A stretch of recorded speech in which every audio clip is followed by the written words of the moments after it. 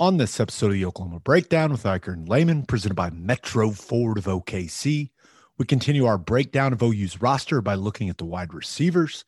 And Football Guys Talking Basketball, we discuss OU hiring Jennie Baranczyk and talk some OKC Thunder.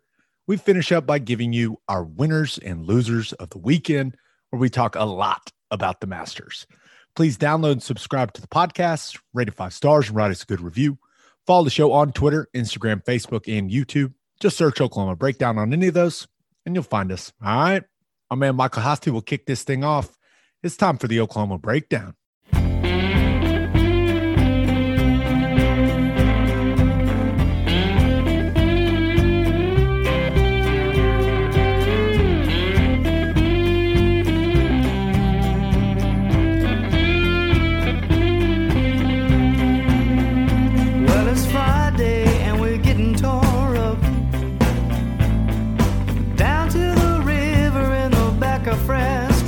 Remember I asked you, you said it was all right.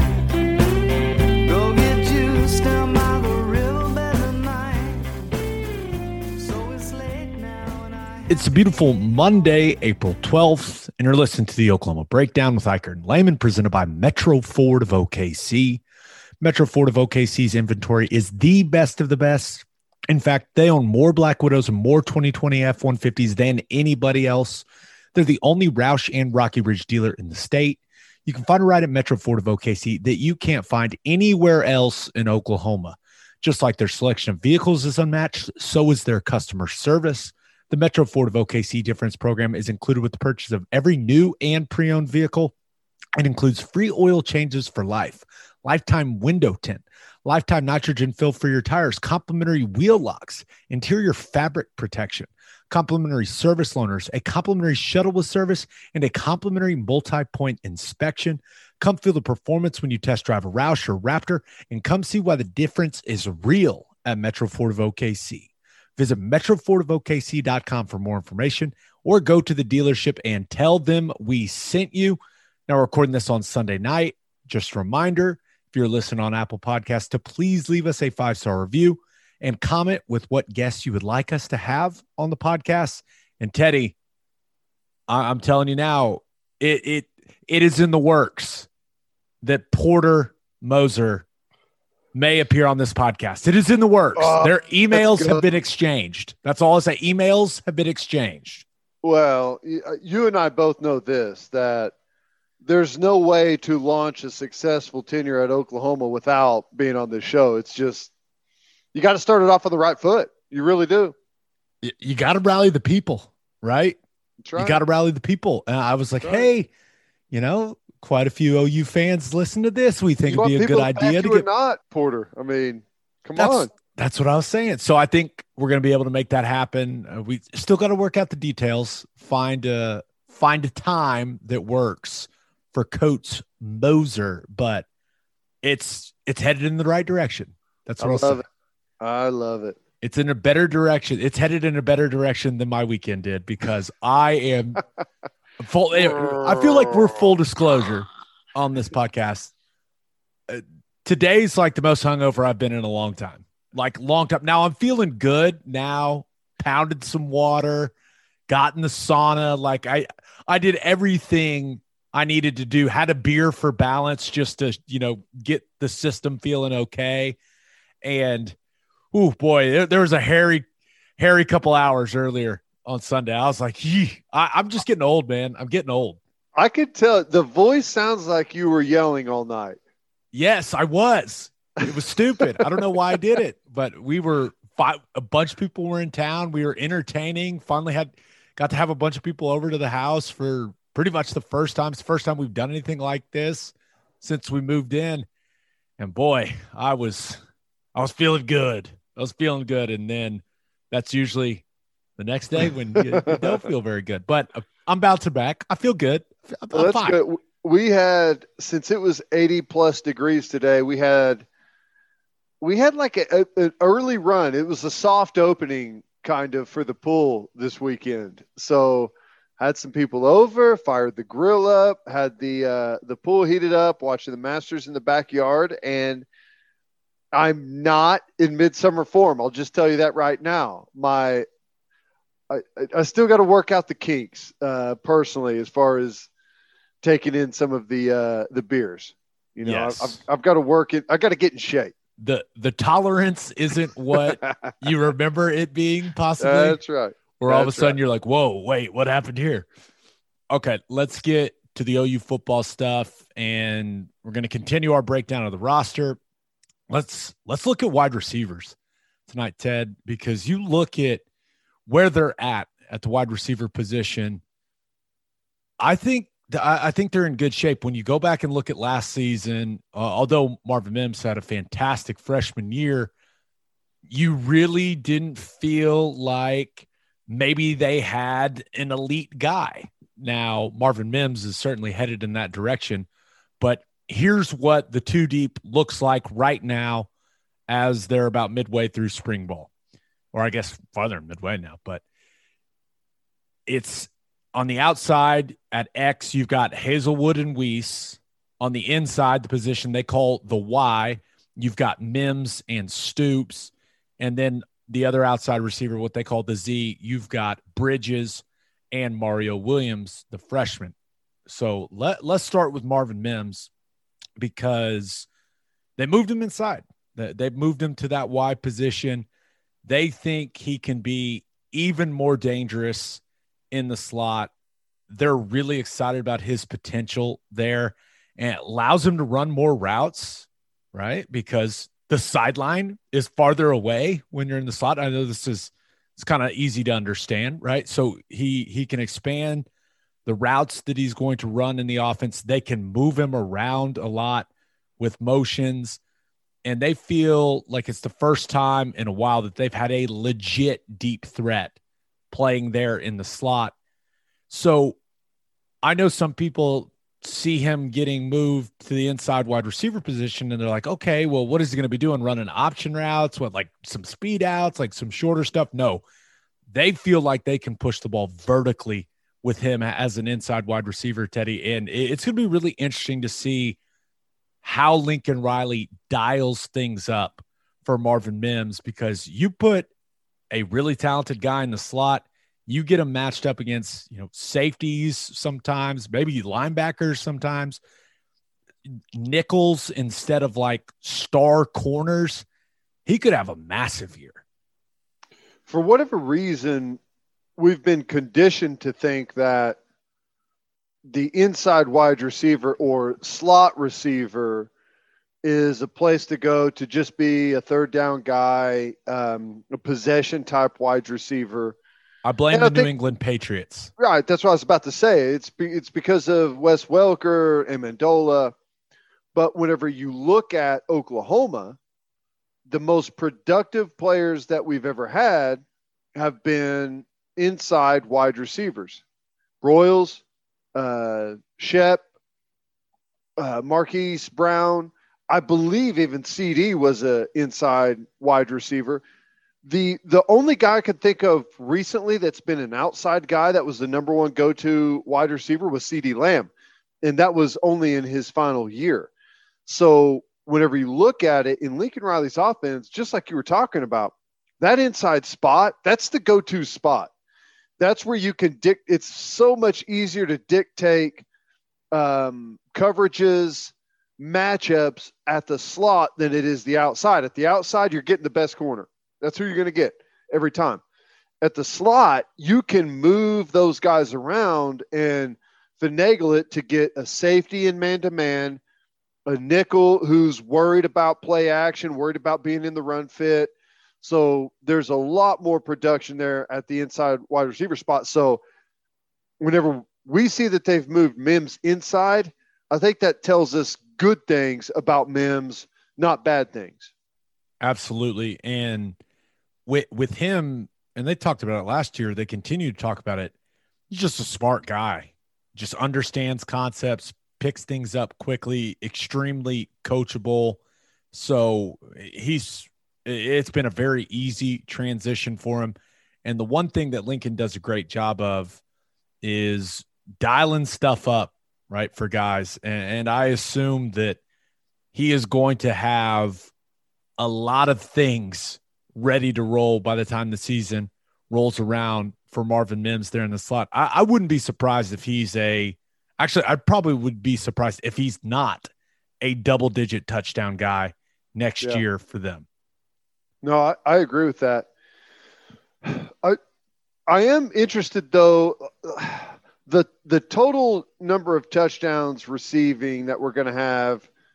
It's fascinating for me because last year it was a lower number. I think Rattler had 28 touchdowns passing, but he had 10 dropped touchdown passes from this receiving group. So it's easy to look at that number and just say, well, he's going to have 35 plus, he would have last year. And maybe that's right, but I don't know. It's interesting. I think the pressure is on with this group, and I think Mims has a chance to have a huge year, but he's going to have, the better your outside guys are, the better your slot is. It all works together, man. If you can really spread those secondaries out, make them not sure where they're going to focus the attention, I think it makes everyone that much more productive. But it's a big year for these guys.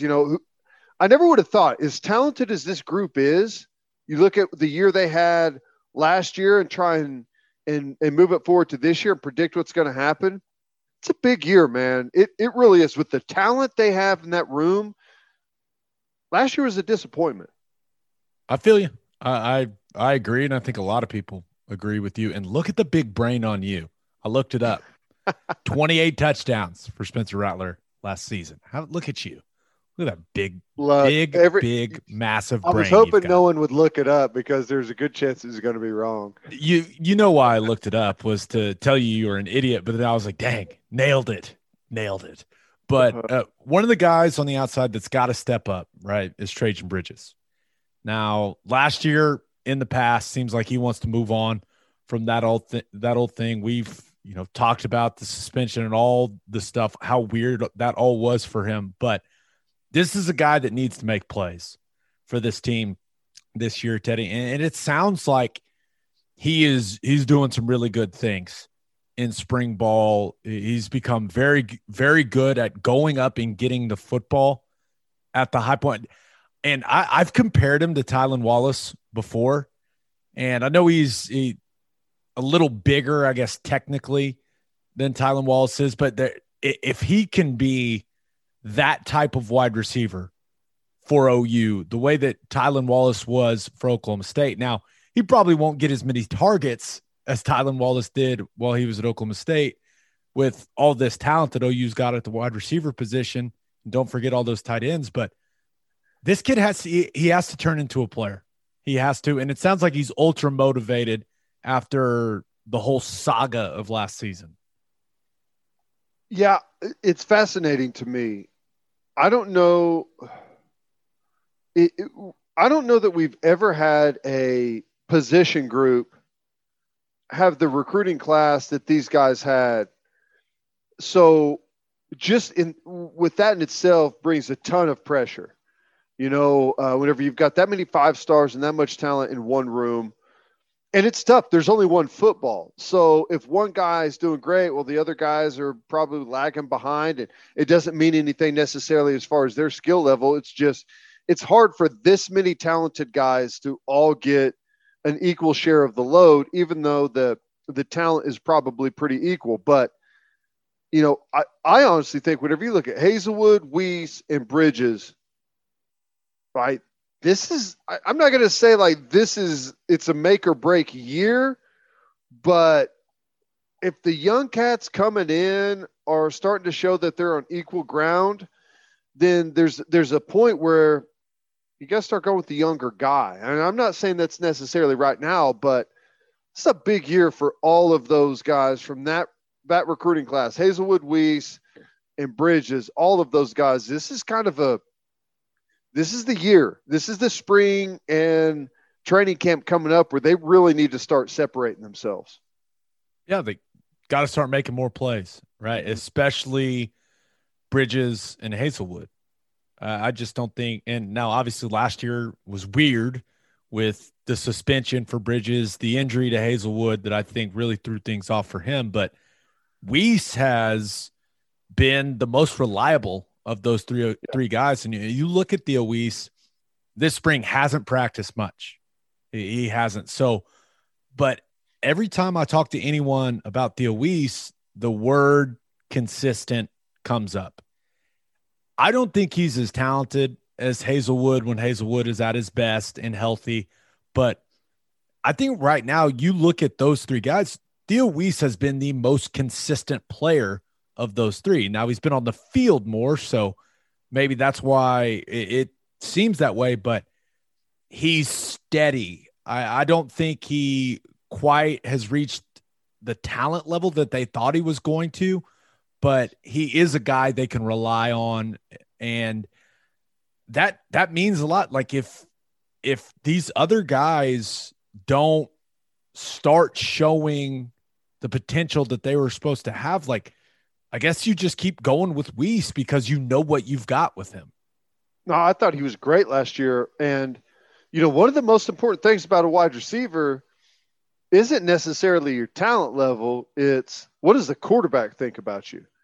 If the quarterback trusts you and knows you're going to go make him right on a 50-50 ball, or it's third down, this is my guy, he always finds a way to win it. Like, that means as much as anything does. And I felt like last year as the season rolled on, Gabe, that Theo Weiss seemed to earn that trust from Rattler because what was it about the Texas game, I think, that he caught a bunch of balls. They were all like short, third down, third and mediums. And he was coming back to the football, winning some of those 50-50s. And it seemed like Rattler started trusting him from that point on, and his production really skyrocketed. Yeah, if you want to see who a quarterback actually trusts, go and look at who he threw the ball to on third down.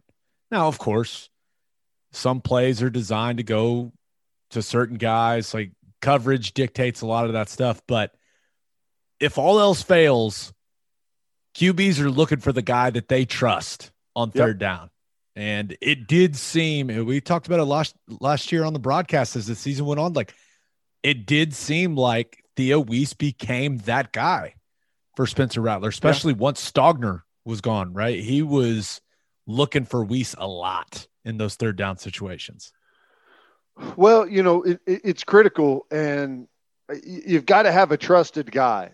A lot of times coverage is going to be good, and pressure is going to be on in the pocket, whether it's blitz, whether it's maybe a four-man rush has been getting home all day, and the ball's going to come out quick. And when the ball's got to come out quick, you don't have time to just sit there, pat it, wait for someone to break open. You got to throw it and let a guy go make a play. And whenever you see that, it's typically third downs, right? And that means a lot. Now, obviously, Bridges missed a bunch of time. Hazelwood missed a bunch of time. And we're just getting rolled with some of these younger guys. But seemed like Theo Weiss earned that trust down the stretch last year. But, I'll tell you, it seems like the competition may be with the young bucks right now. Yeah. I mean, there's no doubt about it. You look at Jaden Hazelwood, he's back after that weird thing where he didn't go to the bowl game, personal reasons, whatever. Don't really want to get into that stuff, but looks good. But I still think he doesn't look quite the way that he did before the injury, right? He is still not all the way back to the guy he was before he tore the ACL, which is a shame. And it takes some guys longer, right? But probably taking him a little longer than he expected it would, which is a bummer because I really do think he was poised for a breakout season last year before that injury. When he is healthy, he's the most talented guy that they've got with the highest ceiling, right? We talk about potential, highest ceiling, whatever cliche you want to throw out there, but he's got to get back to 100%. And it sounds like the goal is to continue to ease him along and have him feeling confident enough to get rid of that knee brace heading into fall camp or even the season. It does seem like that may be part of it, is that when you have a major injury, sometimes it takes guys longer to trust their bodies. And it seems like he wants to ditch the knee brace, the medical staff being a little careful with him, this whole thing, but it's time for him to make the jump, right? He is supposed to be a dude, not just a guy, right? He's supposed to be that dude. And I'm with you.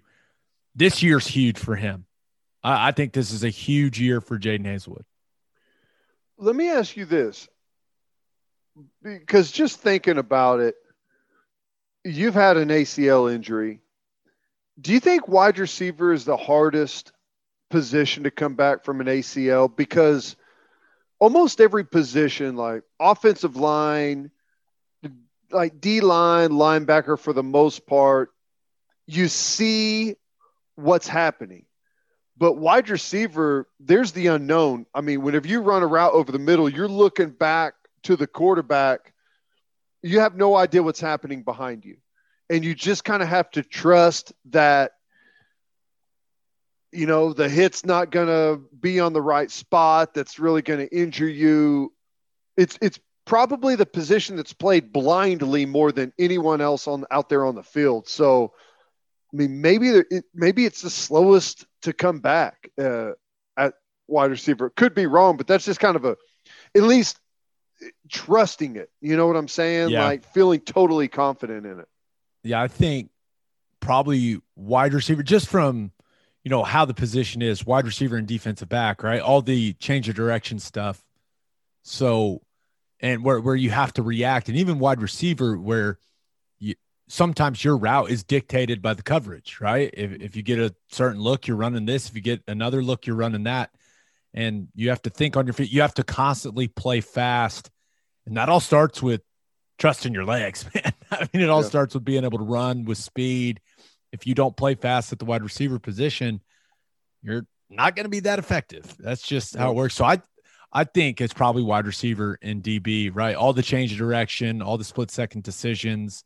And a little bit of that unknown element of playing the wide receiver position. Well, it's just like, you go inside to catch a slant, and you used to have to worry about getting blown up right in the chin, right?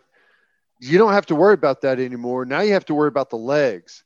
And whenever you're blind and that ball's coming in, you got to be thinking about, is there a shot coming low? Is that free safety in the middle of the field coming to take my legs out? And it's got to be difficult. It takes some serious courage to go over the middle, and especially whenever you're coming back from an injury, man.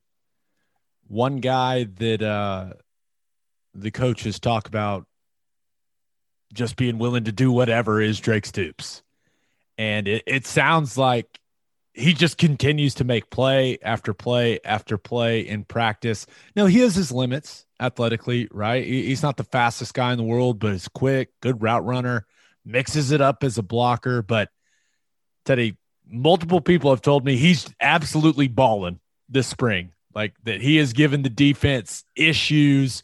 One coach even told me that with Mims now in the slot and Stoops backing him up, he feels that's the best two deep of any position on the team.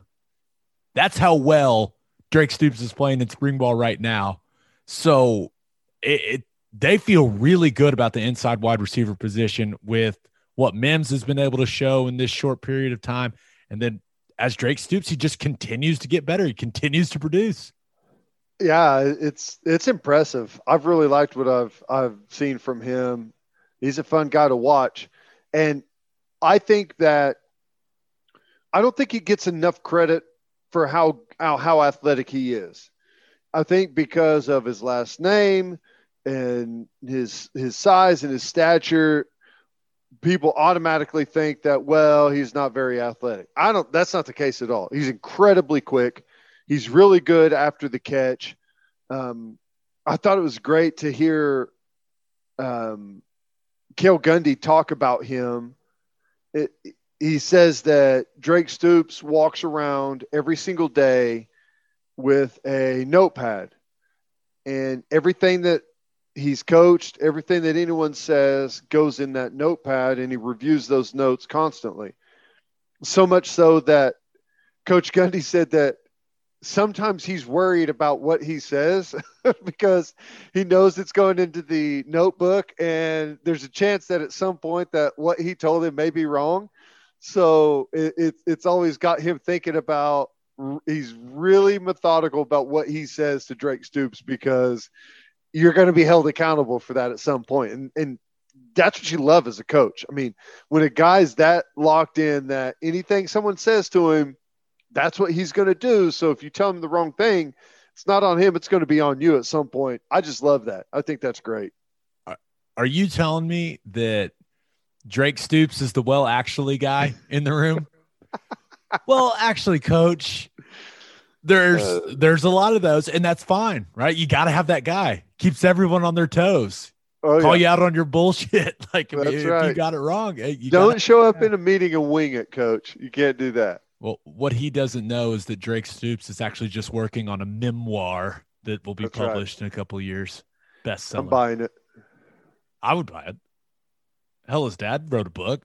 Why not? I'm sure he's got a plug at the publishing company. Okay, a couple of the young guys you're talking about. Mario Williams, man, it sounds like this guy is going to be a factor right away for this team. You talk about explosiveness, serious speed, the ability to stretch the field vertically. You can never have too many of those guys. And it sounds like he is going to be that type of player. And then Cody Jackson, I'm not sure he's going to be a guy that factors in right away, but I've been told that they feel really good about where he's headed, and they think he can be an elite wide receiver in this program. They feel like if he develops, Teddy, that along with Williams, these guys are just going to be a ridiculous combo at wide receiver. Yeah, it seems like this is yet another recruiting class where they nailed it at wide receiver. It's, with the 5-star guys and the group of talent that's in that room, that wide receiver room, when a lot of the convo coming out of spring practice is about one of the early arrivals, Mario Williams, that tells you something. I mean, you've got to be special to stand out in that group. And we've heard a lot about Mario Williams, so that tells you what he's got. And yeah, I mean, if you're Cody Jackson and you are finding yourself a little bit down the depth chart, you got to take everything into perspective, man. Think about what's in front of you. Pretty much, I don't know, 8 guys or whoever is in front of you could start at, there's 130 Division I schools. Of those 130, all of those guys could start at about 125 of those programs. So you just got to take that into consideration a little bit, hang it out, to continue to show out every day, get better week by week, and your time's going to come. I mean, you're going to find your way onto the football field if you do the right thing. So it's good to hear that the young guys are doing really well so far. It's early, man. I can't imagine. I still am, even though this has been a thing for well over a decade now, the early arrival situation is just, it's still so weird to me that these guys show up, supposed to be in the spring semester, their senior year, and are out there in spring football with the big boys. Just getting reps, baby. Trying to impress. Gotta love it. Okay, for our Call Your Shot, we just asked for the listeners' thoughts on the wide receiver group. This one comes from ZT Atkinson on Twitter. He says, this group has to perform or we are screwed. We've recruited at a high level. Now it's time to show out. Hazelwood, Bridges, and Mims have to ball out. If they don't, it will be a disappointment. And by the way, at ZT Atkinson, that's his handle on Twitter, but above it, it says Toasty Pants. Okay. I wonder what's making the pants toasty. I have questions, Toasty Pants, but I agree. Those guys got to play well. Lincoln Riley's offense is going to produce yards, it's going to produce points, but this now is, and it may not be fair, but it's like playing the national championship game, or the season's kind of going to be viewed as a disappointment. right? I think with all the guys they got back, now they didn't get everyone they were hoping to get back, right, Ted? But that's kind of how this season feels as we, get through spring ball now and kind of get into the summer and start building up toward the fall. It's feeling like the expectation, not only from the coaches, but certainly from the fan base. Yeah, well, there's no doubt about it. And it has to do with who we've got coming back, and our situation also has to do with some of the main competition out there. Alabama, Clemson, Ohio State are all replacing quarterbacks. So that kind of falls into your hand a little bit. Now, they're not going to have bums that are going to be stepping in there, but it is a little bit of an opening that you would hope to be able to exploit. But I agree. I mentioned it earlier. 10 dropped touchdowns last year. That's way too many for a group as talented as this core. So they should have a fantastic year. We are not lacking at talent at any one of those wide receiver spots. We should be able to exploit people at every one of those positions. Well, Teddy, at JShane94 on Twitter said, we won't lead the nation in drop touchdowns this year. LOL. So I think good starting place. And then Glenn Warshaw said, Mario Williams will get ample playing time as a true freshman this coming season. Glenn, I think you're on to something, buddy. I think that you've got that right. Okay. What does that say, though, if he does? Is that I hope it says that he's just an absolute baller, right? As opposed to, I mean, speed, man. I don't care if it's young, old. It doesn't matter. If you can run and you can run by guys, we can find some plays for you. Right. You know what I mean? And I don't think it would be a huge indictment on some of the other guys. Like if he's just faster than them and he can stretch the field vertically, like you got to put the kid on the field. If he could run and he's open and he can catch the football, well, yeah, we got to find a way to get him out there. No, I'm anxious to see what happens. I mean, I don't think it's an indictment on anyone else, but it does say a lot whenever you've had some of these recruiting classes at wide receiver and a kid's able to come in as, like I was talking about, an early arrival and turn heads. That's a good problem to have, but it's still shocking. The word that keeps coming up, juice. The kid's got juice, Teddy. Okay, let's get to football guys talking basketball. But first, let's talk money. First Fidelity Bank is a full-service financial institution based in Oklahoma with tailored solutions for all your personal and business needs. Checking accounts, saving accounts, home loans, and much more. They do it all. Whether it's online banking from your computer or mobile banking from your phone, everything is stress-free with FFB. Making mobile deposits, paying bills online, and moving money to different accounts could not be easier. First Fidelity Bank also provides free ATMs worldwide, making banking convenient wherever you are. They also give back to the community. FFB donates a total of more than $500,000 to local charities and educational foundations. Make your life easier and go bank at First Fidelity Bank. Visit ffb.com for more information. And guys, spring is here, and you know what that means. It is hard seltzer season, baby. Ted, I hammered Will and Wiley's by the pool this weekend. Hammered them. And had some out-of-town guests trying for the first time. They're like, dude, these are good. I was like, yeah, I know. Duh. But there's only one hard seltzer that we drink on the podcast, and that is Will and Wiley hard seltzer from Coupe Ale Works. It's perfect for any occasion. We drink it by the pool, at the lake, and at the tailgate. It is made in Oklahoma, and it is absolutely delicious.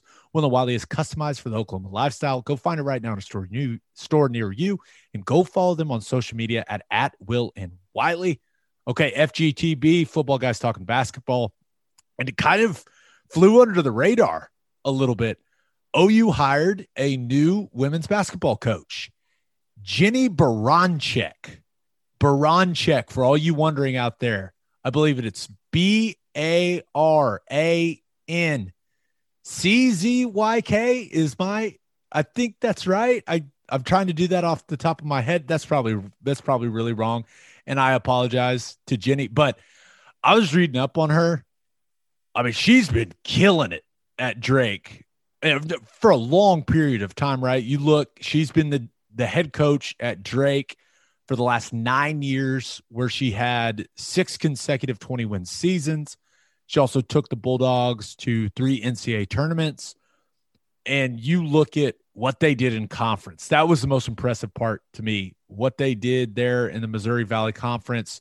Her teams were pretty dominant. Ted, over the last 7 seasons, Drake went 109-17 in conference play and never finished worse than second in the Missouri Valley Conference. She had 2 teams. She did it twice. Her Drake teams went undefeated in conference play. She was the Missouri Valley Conference Coach of the Year twice. And the thing that, which is all great. You look at all those stats and all the success she had there.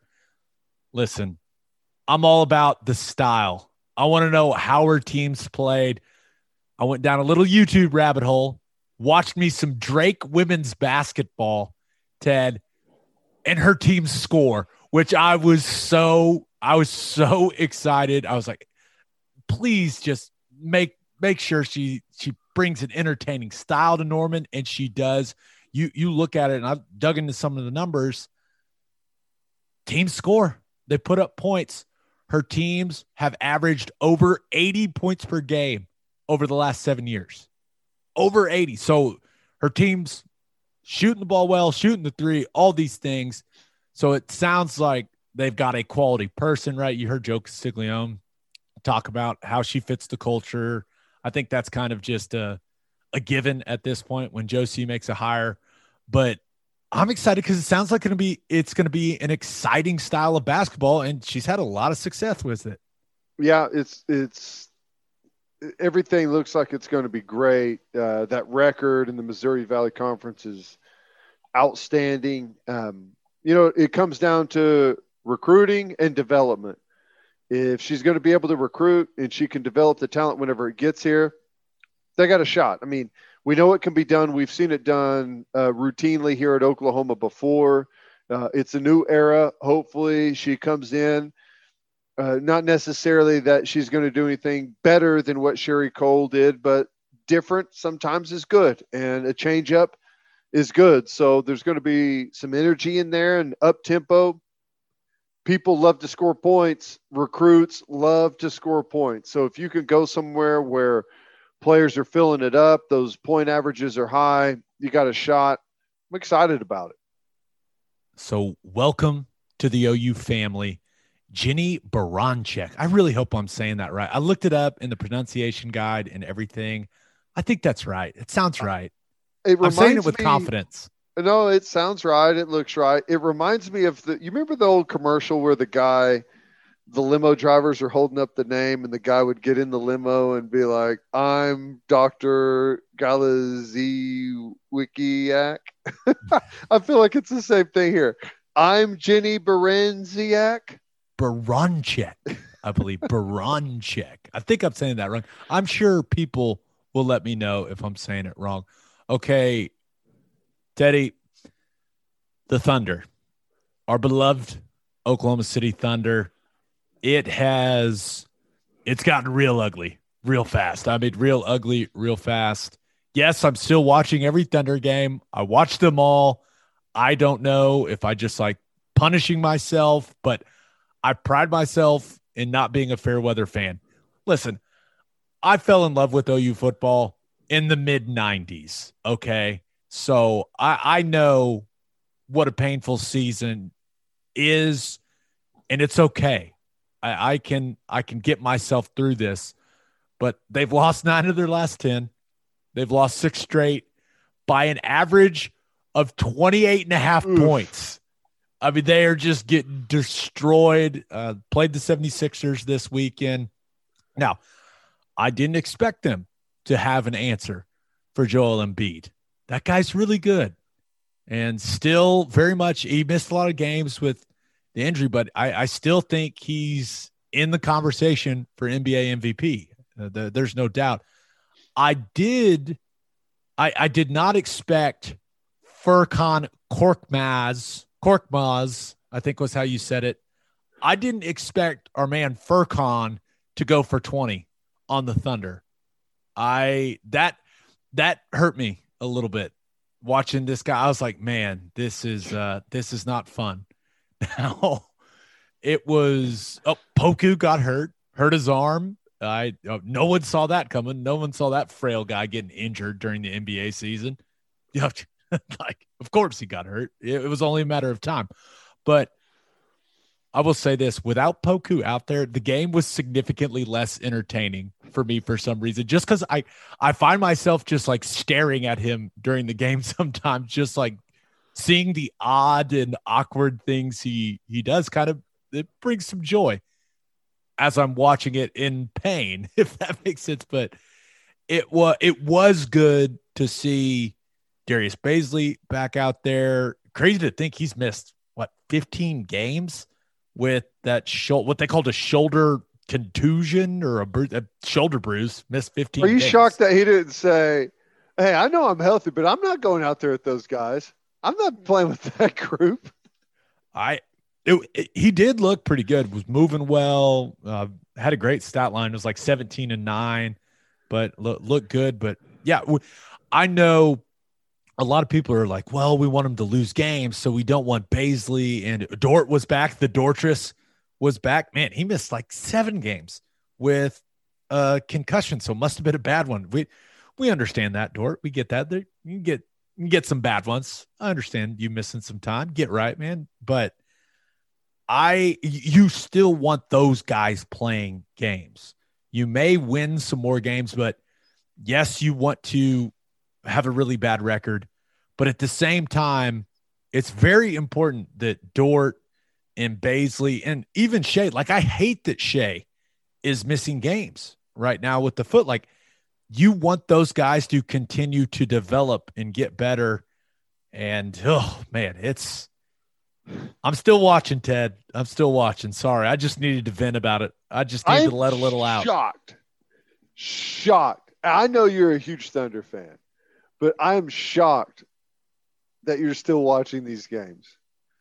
I feel bad not watching them, if that makes, because like it's just like what I do. Thunder playing, I'm watch watching. their kid that's terrible at sports play anyways. It's like you have to be there. That's kind of how it feels for me. Do you, and I'm sure a lot of people just aren't watching right now, which is, we've talked about them not having any fans all season and how that can kind of affect things as well. And now they may end up being one of only a handful of teams in the NBA that don't have fans this season. So I don't know, man, but I'm still supporting them. I like watching. It's been a rough stretch, man. When they got whooped by Detroit the other night, I was like, man, ooh. I'll tell you what's hard. So my DVR records every single Thunder game. So whenever I sit down in front of the TV at night and I kind of go to the list to see what's up, there's a Thunder game. And it's like, okay, let's check in to see what's going on. And it's like, they're down 25 at half. It's like, it's hard for me to tune in and want them to come back, because ultimately I don't want them to come back. But if I don't want them to win, I know it's still interesting to see some of these guys develop, but it just makes it incredibly difficult.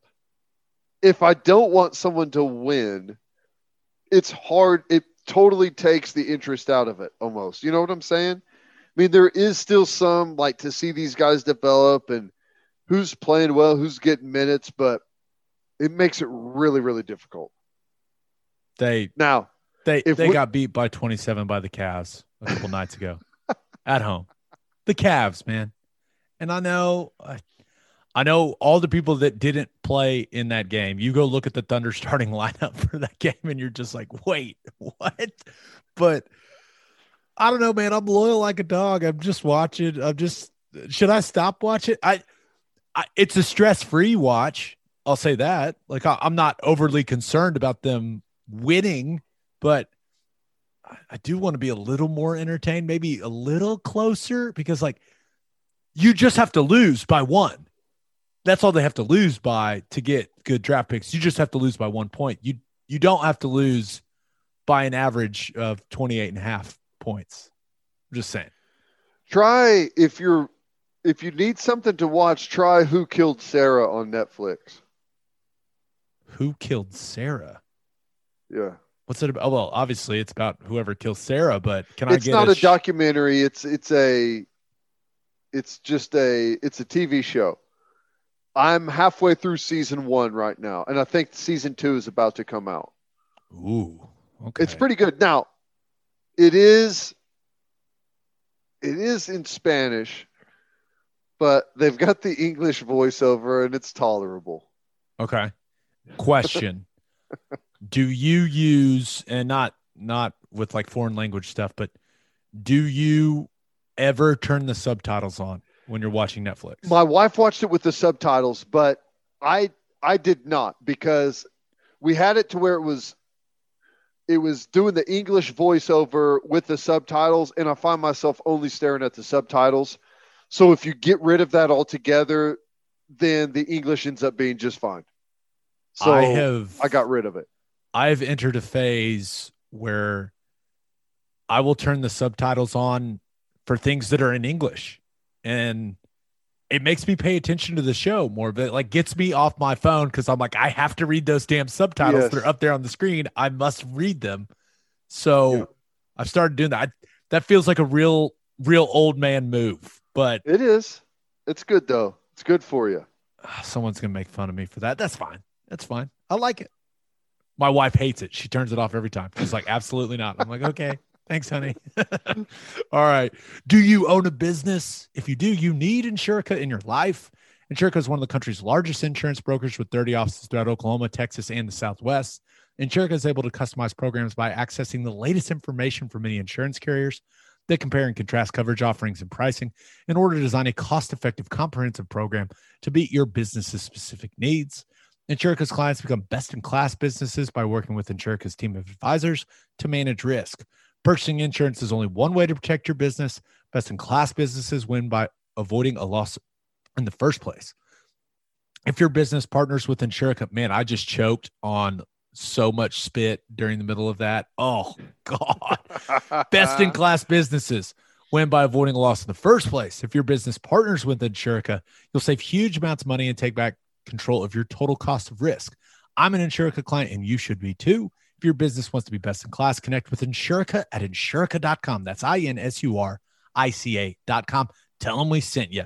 And make sure you connect with our friends at Advanced Weight Loss Clinic of Sand Springs. They'll help you execute a realistic and achievable weight loss plan designed for you and only you. They've got all kinds of treatments for men and women. Their licensed and trained experts combine diet and exercise with hormone therapies to maximize your results. If you're struggling with low libido or low energy, Advanced Weight Loss Clinic of Sand Springs can help with that too. They also offer Botox and fillers. To get on the path to losing weight, call 918-241-LOSE or visit their Facebook page. If you mention the podcast, you will get a free fat burner injection. All right, Ted, who do you have as your winner of the weekend? Okay, I know that I said that Bryson DeChambeau is one of the guys that I root against. And it's true. I do root against him. But I had to take him as a winner because the dude had one round under par the entire Masters, ended up as a +5, but it's really all anyone's talking about, right? Because of his approach, and you know, he hits the driver with such force and aggression, and will it work? Can he win majors doing that? I gotta say, even though I'm not a fan of the guy, he drives a ton of attention, and the group he's in of +4, +5, +6, there's no one in that group that's being talked about right now. And DeChambeau, the camera's always on him. Even whenever he's not doing well, the camera is on him. He's polarizing. And you know as well as I do, Gabe, that any attention is good attention. And I got to say that he's a winner. Even though he played terrible, not what he wanted as a result at all. He probably had as much or more camera time as anyone out there, aside from maybe your handful of guys that were right there in contention. Whenever you're playing that bad, it's like whenever Tiger was playing. Even when Tiger wasn't anywhere near the leaderboard, they still had to show him almost every shot, what he was doing. And it's kind of the same thing with DeChambeau right now. I got to say, as bad as he played, as much as I can't stand him, he's still a winner. He's getting a ton of attention right now. You could have gone with Hideki Matsuyama, but you're going with DeChambeau. You're right as the winner, as opposed to the guy that actually won. That's right. That last round was kind of boring, wasn't it? In a good way. Kind of a boring Sunday. Hey, he played great, and all the credit in the world goes to him. But tomorrow, no one's going to know who won the Masters, unfortunately. That's just kind of how it is. People that watched it, yeah, they're going to know. But most people who turned it off, you take not last year when DJ won it in the fall, but like when Tiger won it, the whole world knew who won the Masters, right? With Hideki winning it, even though it was a great weekend for him, it was quiet. He's not polarizing. He's just quiet in general, I think. And I guarantee you Japan is celebrating his win. First Japanese man ever to win a major. So clearly going to be a huge deal in his home country. But I was kind of pissed off at Xander Schauffele because it looked like it was going to get a little tight there. And then he puts it in the water on 16 and triples it. And it just because you could see it building on Twitter. Like I was looking at Twitter right when everything was happening, like Schauffele's going on that tear. Maybe Matsuyama's getting a little tight. And then it was in the water and it was all over because everyone was like, oh, we could get good. This could be good. And then it just died so quickly. Of all the places too, 16 is, and look at me, I'd hit it in the water there every time, but that's not really a water hole. That's not 15. Okay. 12 and 13. Sure. Maybe even 11, but 16's not typically your water hole. So that was pretty bad. So on the par threes, I've started looking kind of like where the guys' divots are because they're so good at creating massive divots in front of the golf ball. Like it's so impressive to me for some reason. I'm like fascinated by it. It's like, well, the divot actually goes way in front of the ball for the pros. How about that? And when he hit it on 16, I was sitting there watching it with my wife. I go, ooh, that's fat. And she's like, what are you talking about? And I was like, I'm telling you, that's fat. And then bloop. I was like, I told you. Look at me and my golf lingo. Getting into it, Ted. Oh, yeah. Wow. I love it. No, but I got to say, DeChambeau, as horrible as he played, I think he still comes out as a winner just because of the amount of attention that he gets for playing bad. Yeah. You're right. Golf needs him. Yeah. No. With no Tiger, right? And Tiger Woods probably never going to be Tiger Woods ever again after what just happened. So they need something, even if people are hate watching DeChambeau, hoping he crashes and burns, right? Hoping that the wheels fall off. Golf needs it. They need it. So I'm with you, Ted. Who do you have as your loser of the weekend? I had to go with UCF here. Now, some people may say they're the winner on this deal, but for their spring game, UCF is putting the players, they get their Twitter handle on the back of their jersey instead of their name. So, yours would say, what's your Twitter handle? @Gabe Eichert or? Yeah, it's just my name. So it would literally just be my name on the back of my jersey. So that's what they've gone with. And it's cool. Guys get their Twitter handle thrown out there, but to me, this is just a massive invitation for everyone to hammer the kids that don't play well in the spring game. It's just, I see this as going horribly wrong. Like a kid throws an interception and it's like, wow, typically I wouldn't have said anything, but since his Twitter handle's right there on the back of his jersey, I'm just going to go ahead and blast it out there. Maybe I'm just an old looking at this, but I don't know. I guess the players probably like it, but I think it's a big invitation for obviously the lowest common denominator to show up. Right. Because sensible people aren't going to, like, most sports fans, when they complain, college sports fans. Now, when the guys are getting paid millions of dollars, hey, you gotta take some of the craziest comments. You just gotta, that's part of being a professional. But most college sports fans will complain on social media and not tag the kids a lot of the time, right? Just generalized complaining, like what we all do, just a nice venting session. All of a sudden, and I'll say this, the Twitter search function, like you search a guy's name, it can take a little bit to find the guy. So it takes some effort. Putting the name out there for you to be like, hey, at Jimmy, you suck at playing quarterback. Like the trolls will come. Here's the other thing too. It's okay. I see you, Central Florida. Why don't you do that during the regular season? Then we'll see what's up. You let them put that out there in the regular season on the jersey.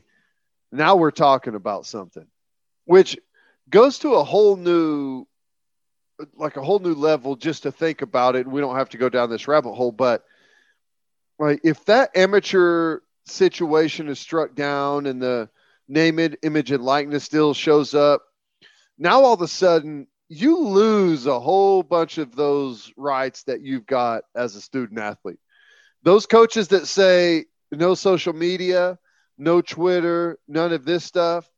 Now all of a sudden, if that amateurism thing is struck down, you can enforce that. Now, it may ultimately hurt you, and I don't know that anyone would do that, but it just, does make you think a little bit that you may be losing some rights too whenever you gain some of those other ones. Yeah. Some kid's going to legally change his name to his Twitter handle, isn't he? That's going to happen at some point. I'm sure it's happened already. Maybe not as an athlete, but we'll be fine. Why don't you name your son coming up at have you settled on a name yet? We have. Cameron, my wife's maiden name. Just going to call him Cam. Cam Eichard, coming your way June 30th. Just go ahead and put it on the birth certificate at Cam Eichard. Yeah, I think my wife would kill me. I think she would. Like, you did. Could you imagine? You did what? But honey, he's already got 1,000 followers. UCF did it. Gus Malzahn did it. It's the future, babe. It's the future. We got to get it now before someone else does. I love it. By the way, I'm reading lots of books right now. Lots of get ready to be dad books. A lot of stuff being consumed right now. Taking a lot in. So getting prepared, Teddy. Because I know the books will teach me everything I need to know, right? That's how it works. They're going to teach you everything you need to know, and you'll be able to relearn it all the day he's born. Awesome. Riverwind. Riverwind is Oklahoma City's premier casino experience. There are temperature screenings at all entrances and masks are required for all patrons and employees because your safety is Riverwind's #1 priority. There are so many reasons why Riverwind is consistently voted OKC's #1 casino, but it all starts with their amazing variety of gaming thrills and excitement. Riverwind's beautiful, award-winning environment plays host to more than 2,800 of the latest electronic games, with a huge selection of table games, including blackjack, blackjack match, roulette, and craps. No matter what your game, Riverwind has it in spades and hearts. And Fridays in April from 6 p.m. to midnight, you can win your share of $100,000 in cash and bonus play in Riverwind's Baskets and Cash promotion. Nice. If you need help finding your way, just visit riverwind.com. Riverwind Casino, simply the one. And Teddy, make sure you send your kids to Bishop McGinnis Catholic High School. Bishop McGinnis Catholic High School has a long tradition of educational excellence. They know that children need to be in school and are doing everything possible to make that happen. Bishop McGinnis students were welcomed back last August and saw very few interruptions in 2020. With a 12-to-1 student-to-teacher ratio, no student is overlooked. Bishop McGinnis's college prep curriculum offers 22 AP courses. If you want to provide the best possible educational and spiritual development for your children, contact Bishop McGinnis Catholic High School or visit bmchs.org. Financial aid is available. Okay, my winner of the weekend, I thought about going with Tennessee State football players because it was announced that Eddie George, yes, Heisman Trophy winner Eddie George will be the next head coach there at Tennessee State, which is in Nashville. So not a bad gig for Eddie George. I think he's stuck around there since his career with the Titans. But is this, I think this is a thing, like the famous former player that has no coaching experience, right? We saw it with Dion, right? Now Eddie George. This is the thing now. Hey, if you can take a job, a lower level job, and go straight to the head coaching position and cut your teeth, maybe end up having a little bit of success, it's probably a better way to go about it than any other way. If that's where you want to go. I mean, if you can get that job, do it. Wow. Yeah. But my winner of the weekend, Will Zalatoris, because this skinny, just 24-year-old guy, finished second at the Masters. And that's great, right? Played some fantastic golf, did some good things on Sunday too. Just had a lot of ground to make up with Matsuyama. It was going to be difficult anyways, but the real reason he's my winner of the weekend is because of the Adam Sandler tweet about him. Because Adam Sandler sent a tweet that said, "Have fun today, young man. Mr. Gilmore is watching you and very proud." And for those of you that are Happy Gilmore fans, I assume you all laughed your ass off like I did, because he does look like the caddy in Happy Gilmore, like the just little twerpy caddy. I think, what was it, the Waterbury Open that he's playing in? And so I knew nothing about Will Zalatoris, absolutely nothing. I knew it was his first time in the Masters, knew some people liked him coming into the week, but you go back and watch that movie, the really skinny caddy, but remember, he's the one he chokes. Yeah. And he grabs his bag and he's like, "What the hell are you doing, kid?" But just make sure I don't do anything stupid and embarrass myself. And then he stands right in front of that guy. "Where were you on that one, dipshit?" Which is one of the best parts of that movie, right? It's like that.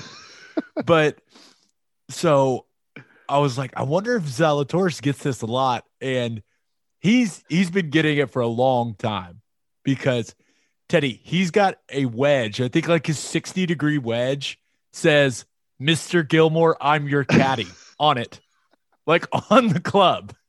Like he's got it stamped on the club. So I forgot about that, because he comes up and grabs his clubs and he pushes him down. Yes. "Mr. Gilmore, I'm your caddy." So wow. That made me like Will Zalatoris so much. The fact that he knows he's a skinny dude. Like he's like, okay, whatever. I'm awesome at golf. Screw you guys. But the fact that he has that on the wedge made him very likable and very easy to root for me. Kid's fully embracing it. I love it. I'm now a Zalatoris fan. You have to absolutely take that and run with it. You got to squeeze every ounce of that you can. And whether it's playing around with Sandler or having Sandler caddy for you at like a Pro-Am or something, I don't know. You've got to take that and run with it for get every inch you can out of it. That's awesome. Absolutely. Maybe he'll be one of Sandler's guys now, right? He'll appear in a movie. That's what I'm saying. Like that. That's, if you can be someone's guy, it has to be Sandler. That's Absolutely. The only way to go. He certainly takes care of his own. Okay, my loser of the weekend. Thought about going with the Golden State Warriors. Yes, I know the Thunder suck. I'm still paying a lot of attention to the NBA. I love watching it. But Golden State, not going well. And James Wiseman is hurt again. And this time, it's not a wrist. It's a knee. He tore his meniscus, and it sounds like he's going to miss the rest of the season. You start getting lower leg injuries, like the lower extremity injuries to these big guys, man. This guy they took with the second pick of the draft, that is not what they want. That is not what they want. They want to maximize Steph Curry's career, right? He's starting to get up there, and James Wiseman was going to be a big part of that. So now has missed some extended time a couple different times during this season. Not good. Not good. I also thought about going with Billy Horschel. I don't know if you saw that clip, Ted, but my man, he's in the water on the 13th at the Masters. Ball fully submerged. Can see it, though. He's like, I'm going to hit this thing. The shot he hit was unbelievable, but he does the thing. Takes the shoes off, takes the socks off, takes a look at, hey, where do I want to land this golf ball that's submerged in water? Where do I want to land this on the green? Because, yeah, normal humans could do that. And he goes back to walk down the hill to hit the ball out of the water and fall straight on his ass. And it was an awesome clip. Probably my favorite clip of the entire Masters. And this is exactly why I do not own a pair of white pants. Okay. Because something like this would happen. Because what's the first thing he does? He's like, oh God, turns to his playing partner and is like, do I have anything on my butt here? Just terrible. But hey, if it takes sliding like an idiot down a grass hill to trade that in for the ability to hit the shot out of the water that he did, I'll take it. Absolutely. I'd fall down. If I had to fall on my ass before I hit every golf shot to hit it straight, I would do it. I would sacrifice these buns. But my loser of the weekend is the city of Minneapolis. So this is interesting. The Minnesota Timberwolves owner, Glenn Taylor, has been openly, right, trying to sell the team for a while now. And he has finally found somebody. And that somebody is A-Rod and a billionaire named Mark Lore. So Alex Rodriguez and a billionaire are going to buy the Minnesota Timberwolves. And it sounds like it's going to be a couple of years before they have control, right? I think I read it was 2023 is when they will have full control of it. There's been some conversations about keeping the team in Minneapolis, in the state of Minnesota. But I think some Timberwolves fans are worried because when you look back at A-Rod's career, a long stint in the city of Seattle with the Mariners. Very interesting. Very interesting, Ted. Seattle has been bitching and bitching and bitching since the Thunder moved to Oklahoma City. I wonder if this is the way they get a team back. I wonder. Because if I know if I was a Minnesota Timberwolves fan, I would be very nervous and pissed off, upset the whole thing. Well, it's beautiful for A-Rod because you take over. There's going to be rumors of the Seattle thing. Minnesota fans are not going to want their team moved. They're probably going to – do you know how old their arena is? Probably ask for a new arena deal, something from the city to pony up, help us either renovate or build a new arena. If you don't get that, you start flirting around with the city of Seattle. Ultimately, it's going to end up being a win-win for the new ownership group. Either going to get a new renovation out of the Minnesota deal or maybe a new stadium in Seattle. But no, you're right. Got to have some nervous people there in Minnesota for sure. The Target Center, I'm pretty sure, is where they play. And it looks – I've only been to Minneapolis once, and it was the Minneapolis Miracle game. That's a fun memory of that city. But it looks newish. So I don't know. But I do think this puts Minnesota Timberwolves fans in a unfortunate situation. So I read that and I was like, oh, yeah, it's going to be a rough 2 years for them, thinking that it's possible that team. I think they'll be all right, though, man. It's tough to move a team. I mean, I know Minnesota hasn't been good recently, but there's a lot of hoops to jump through in order to move a basketball team. Yeah, I'm with you. But still, those Timberwolf fans can't be feeling good about it. No. Episode 102 in the books. We'll have a new podcast that'll drop Thursday morning. Just a reminder, you can hear Teddy from 2 to 6 on Sports Talk 1400. You can hear me from 3 to 5 on SiriusXM Radio, channel 375. Hope you all have a great week. Until next time, we appreciate you all for listening. Do what you always do, Oklahoma. Take care of each other.